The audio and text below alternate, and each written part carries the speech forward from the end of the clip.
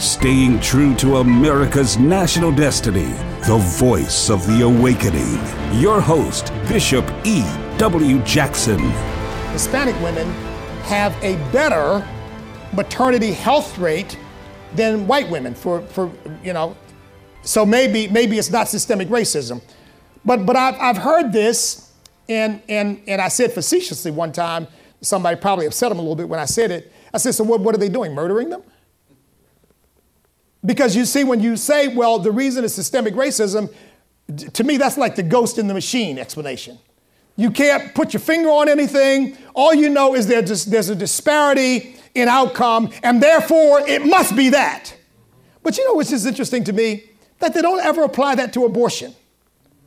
37% of the abortions performed in America are performed on black women, but somehow that's not racial.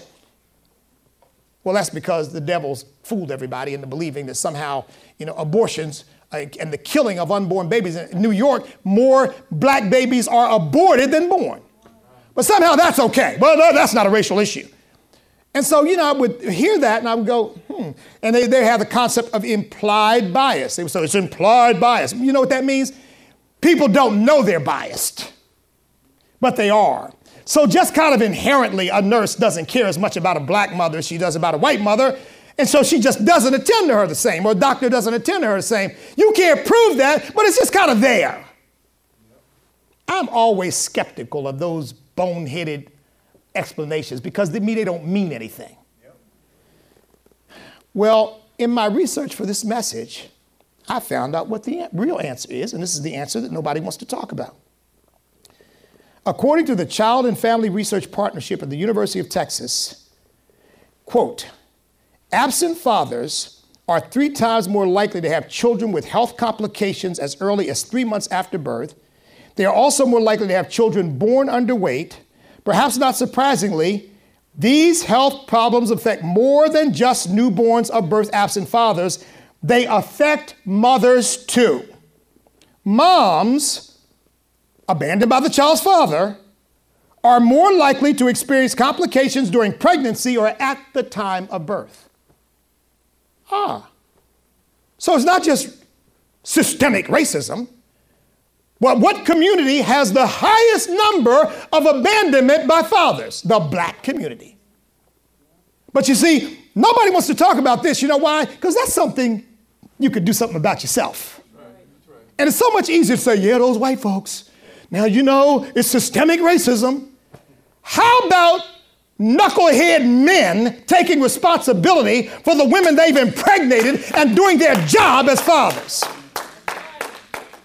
I don't have any patience with that mess. It goes on to say, quote, stress imposed on the mother by a lack of father involvement during pregnancy contributes to prenatal health complications that in turn compromise newborn health. Yeah, see, nobody wants to talk about this because this is not politically correct. It's scientifically true. And look, and all of us know with common sense, anybody who is sick, being medically treated in any way, who has a strong support system around them is more likely to fare better than somebody who doesn't. Now, you can explain that all kinds of ways, but it's just a fact. And I don't think it has anything to do with race. In fact, Sister Valita told me, and I didn't know this, she told me this years later, but my father was in a nursing home right here in Chesapeake, and I would visit my father every day. If I was in town, I was going to see my father, period. Nothing was going to stop me from going to see him. And Sister Valita told me, said, Bishop, they used to talk about you. They say, make sure Mr. Jackson's straight because his son's coming. And I had no idea. He said, but yeah, they said his son, his son, and his son's going to be looking at them hard. But think about the person who doesn't have someone looking out for them, advocating for them, letting people know that they're loved. Well, if you've got a young girl who comes from a broken family and the man who's impregnated her has abandoned her, and she's kind of trying to navigate the healthcare system, and she's young anyway and doesn't know much, Well, the fact of the matter is, she is under far greater stress than somebody who's married, her husband's there, her family's there, they're watching, he's going through all the prenatal exercises and all the things that you got to do. Of course that person's going to fare better. And just like for men in prison, when you correct for broken families, and you know the number of white men in prison and the number of black men in prison from two-parent families is very low and equal.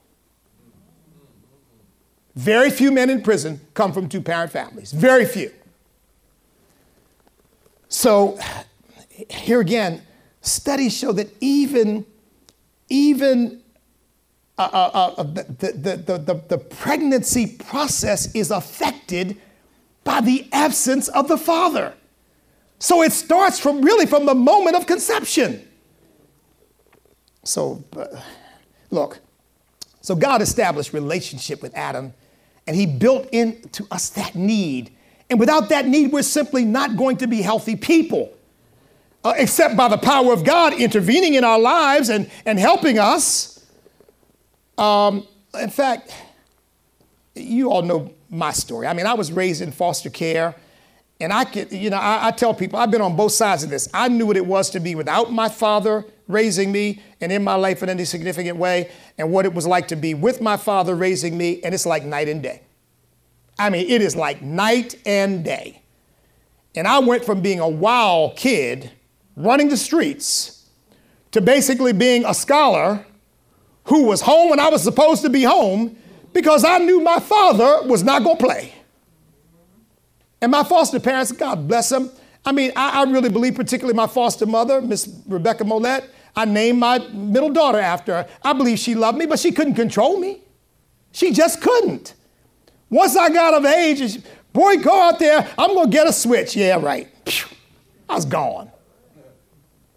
And I would literally negotiate with them. And they would try to catch me, and they couldn't catch me. And so finally, I'd tire them out, and they would say, well, I'll come home if I'm not going to get a beating. And finally, they'd be huffing about, okay, come on home. And I'd walk, a few feet away, and once I was clear everything was all set, I'm all set until the next time. Go out there in the shed kitchen. I'm going to be out there and whoop you. I'd go out the back door, go over the fence, and go on about my business. They couldn't control me. But I tell you what, my father could. Because when my father told me to do something, he got that look in his eye.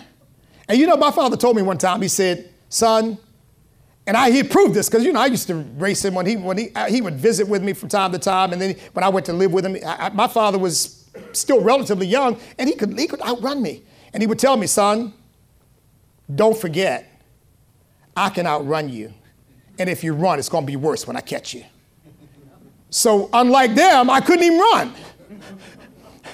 I remember one time I thought I was going to get it, and I turned around, I thought to run. I said, no, it'll only be worse. Let me face the music. But look, God established relationship with Adam, and then he established his order. In Genesis 2, verse 15 through 17, it says the following. Then the Lord God took the man and put him in the Garden of Eden to tend and keep it, and the Lord God commanded the man. Commanded the man. See, Adam, I'm your father. You are my son. I love you. Adam, you will do what I tell you to do. He didn't make suggestions. He didn't say, can we negotiate this? He said, he commanded the man, look, of every tree of the garden you may freely eat, but of the tree of the knowledge of good and evil you shall not eat, for in the day that you eat of it, you shall surely die. Adam, if you disobey me, there will be consequences. That's part of the role of fatherhood. For children to know that there are consequences to disobedience. You can't raise children without that. Now, people can talk about what the best way is to create those consequences. And of course, we got a big debate now on whether corporal punishment is ever justified. I've always taught our churches, as I've ministered throughout the years, that corporal punishment certainly should be a last resort, and it should not be used with anger. It should be used not to get your frustrations out. It should be used to teach the child the lesson you want to teach them. So therefore, it should be done calmly, not because you're trying to vent. But the Word of God says, spare the rod, spoil the child. The Word of God says it is okay, and that it can be done without abuse. Amen? To teach lessons. And look, and here again, parents don't want to do that. That's your choice. I mean, you feel you can succeed teaching your children. My wife and I said, if we had to do it over again, we would use the Word of God a lot more. We would sit down and read the Word of God and what it says and say, now here's why what you did is wrong. We would let the Word of God correct children. Amen? Because then you're getting something into their hearts, not just the fear of the parent, but the fear of God. But nevertheless, look, a corporal punishment was used on me. I came out all right. You make the child violent. No, you don't. No, you don't. I mean, that's just a myth. Look, to the extent I was violent because I was angry about the fact that my parents were not there, and I thought something was wrong with me, and I wasn't listening to anybody. No, I remember saying it. Well, if my father's not here to tell me what to do, nobody's going to tell me what to do. I remember saying that. Nobody's going to tell me what to do. And that was the attitude I had. And then when I went to live with my father, he taught me respect for authority. Why? Because he said, you will respect my authority. You will respect the authority of any adult. You will respect the authority of police officers and teachers and all of those people who are charged with overseeing you. And then if I had a problem with an adult, let me tell you something.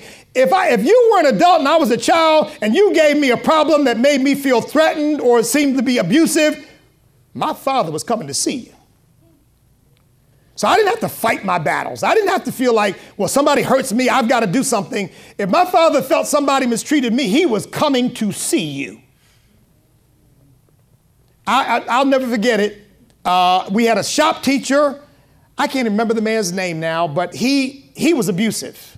Now, he didn't touch me, but I saw him kick guys in the shin. Yeah. I saw him, literally throw guys onto the shop table and I strangle them.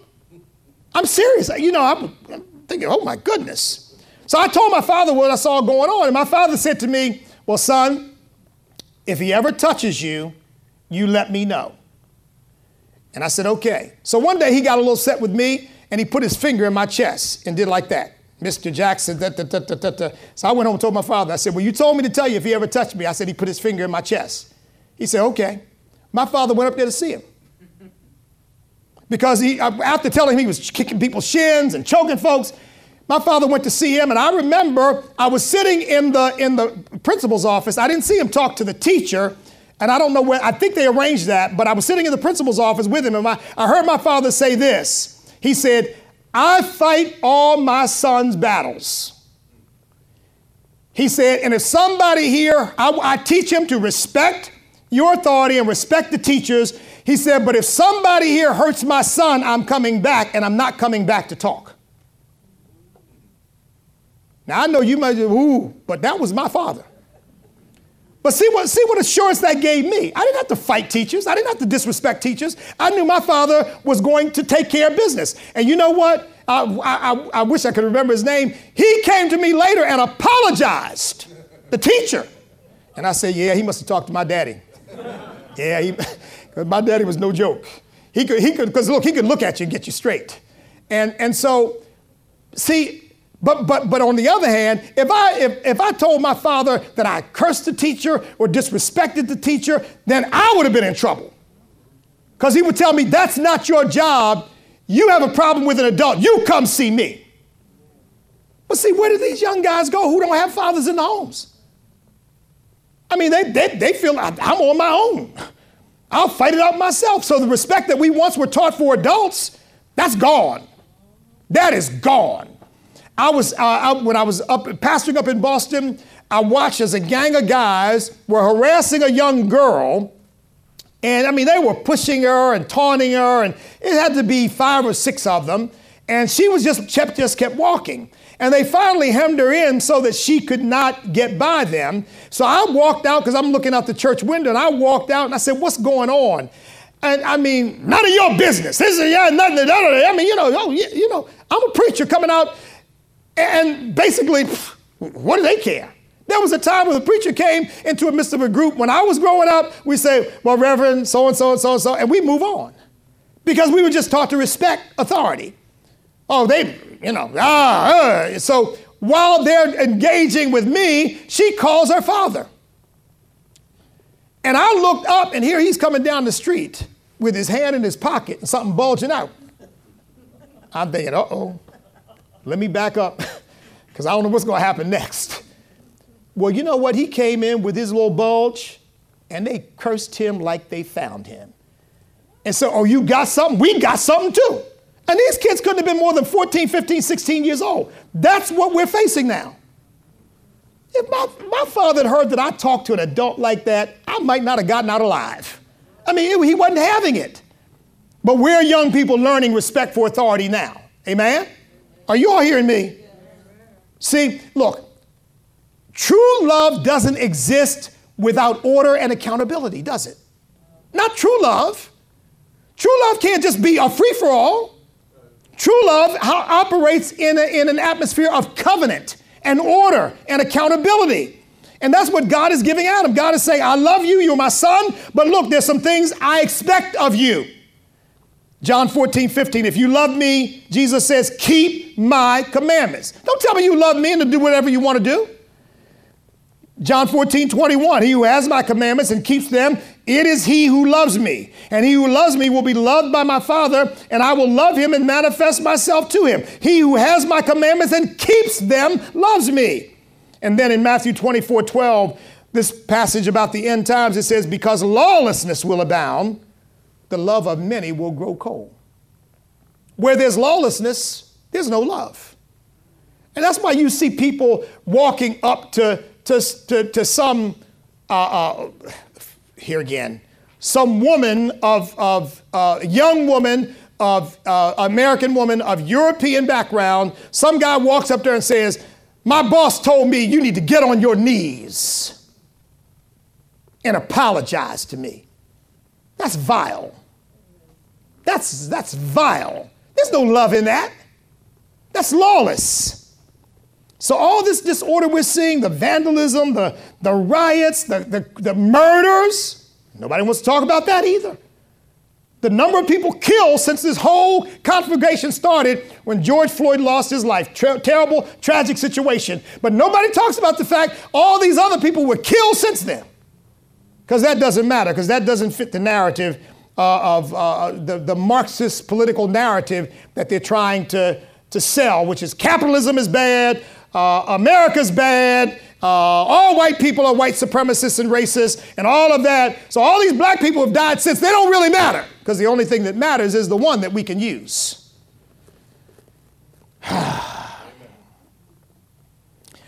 You know, if I had, even as a young man, participated in some of this stuff, my father would have slapped the snot out of me.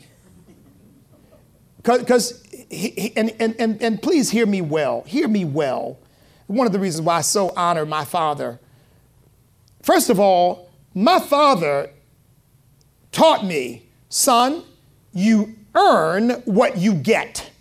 You don't steal from people. You don't take things from other people. You don't take advantage of weak people. You don't take what doesn't belong to you, what you haven't worked for. And you know, my father was a man of his word. He taught me lying was one of the worst things you could do. You don't lie, you don't steal, you don't cheat. That was my father's ethic, and that was the way he raised me. And I'm not saying I lived that out perfectly, but I had that deeply ingrained in me. In fact, I'll tell you something. If you accuse my father of stealing or lying, you better be ready to fight. Because he's probably going to fight you. Because my father taught me, son, men don't steal what doesn't belong to them. Not real men. People who do that are not men. And my father used to say to me, and so look, if you get out here and somebody tries to hurt you and you defending yourself hurt them, I'm going to be right there for you. In fact, he used to have a saying. He said, because son, always remember, you can come back from the hospital. You can come back from jail, but you can't come back from the morgue. But you know what he would also say? He said, but if I find out you're out there robbing and stealing and hurting people to try to get something that doesn't belong to you, don't even call me. Now, I don't know whether he meant that or not, but I tell you what, he put the fear of God in me.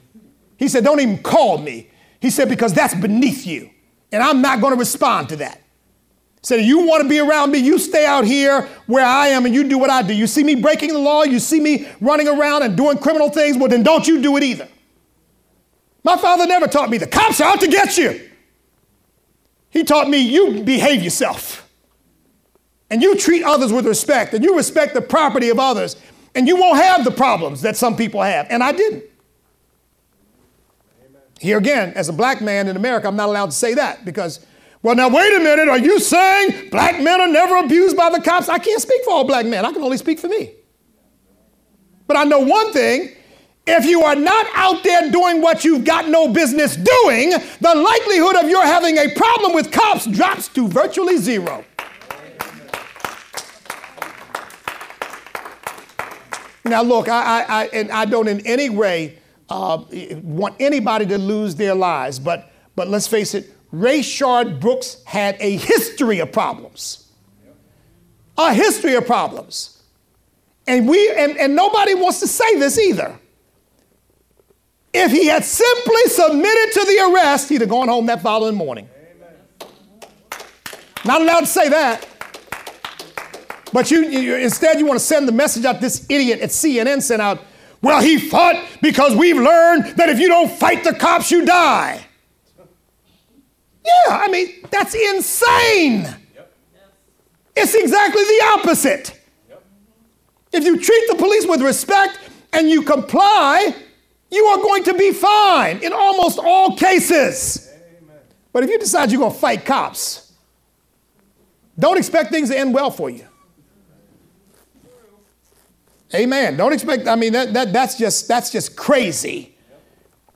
But you see, when the relationship with Father God is broken, and then add on to the relationship with your father, your earthly father is broken, where's the order? Where's the sense of decency? Where's the respect for authority going to come from? And by the way, God bless all the single mothers out there who have raised good children. But it's an uphill battle. It's an uphill battle. And God bless them for having done so, for having worked hard and been father and mother. I understand that because my father used to say, I've got to be father and mother to you. So I understand that perfectly. I'm not taking anything away from them. But that's not God's best.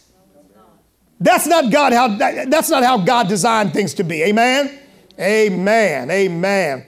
And so we get the crazy, lawless stuff that we see happening right now. For example, in the autonomous zone of Seattle, of course, it's a no-cop zone, right?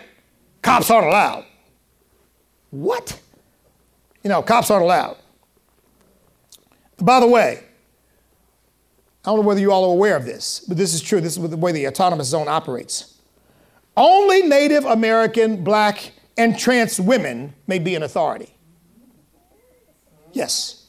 Only Native Americans, Blacks, and trans women may be in authority. Whites may serve and perform rituals of atonement.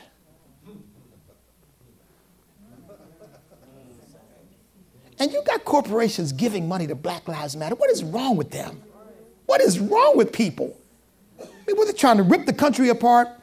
And look, I've told you all, this stuff is much more like a cult than it is a political movement. It's like a devilish cult that's got in the minds of people. And check this out. In Seattle, they've got something called a agricultural project in one of their parks, and they got a big sign up in front of it saying, this garden is for Black and indigenous folks only. White people may work in it, but they may not eat of it.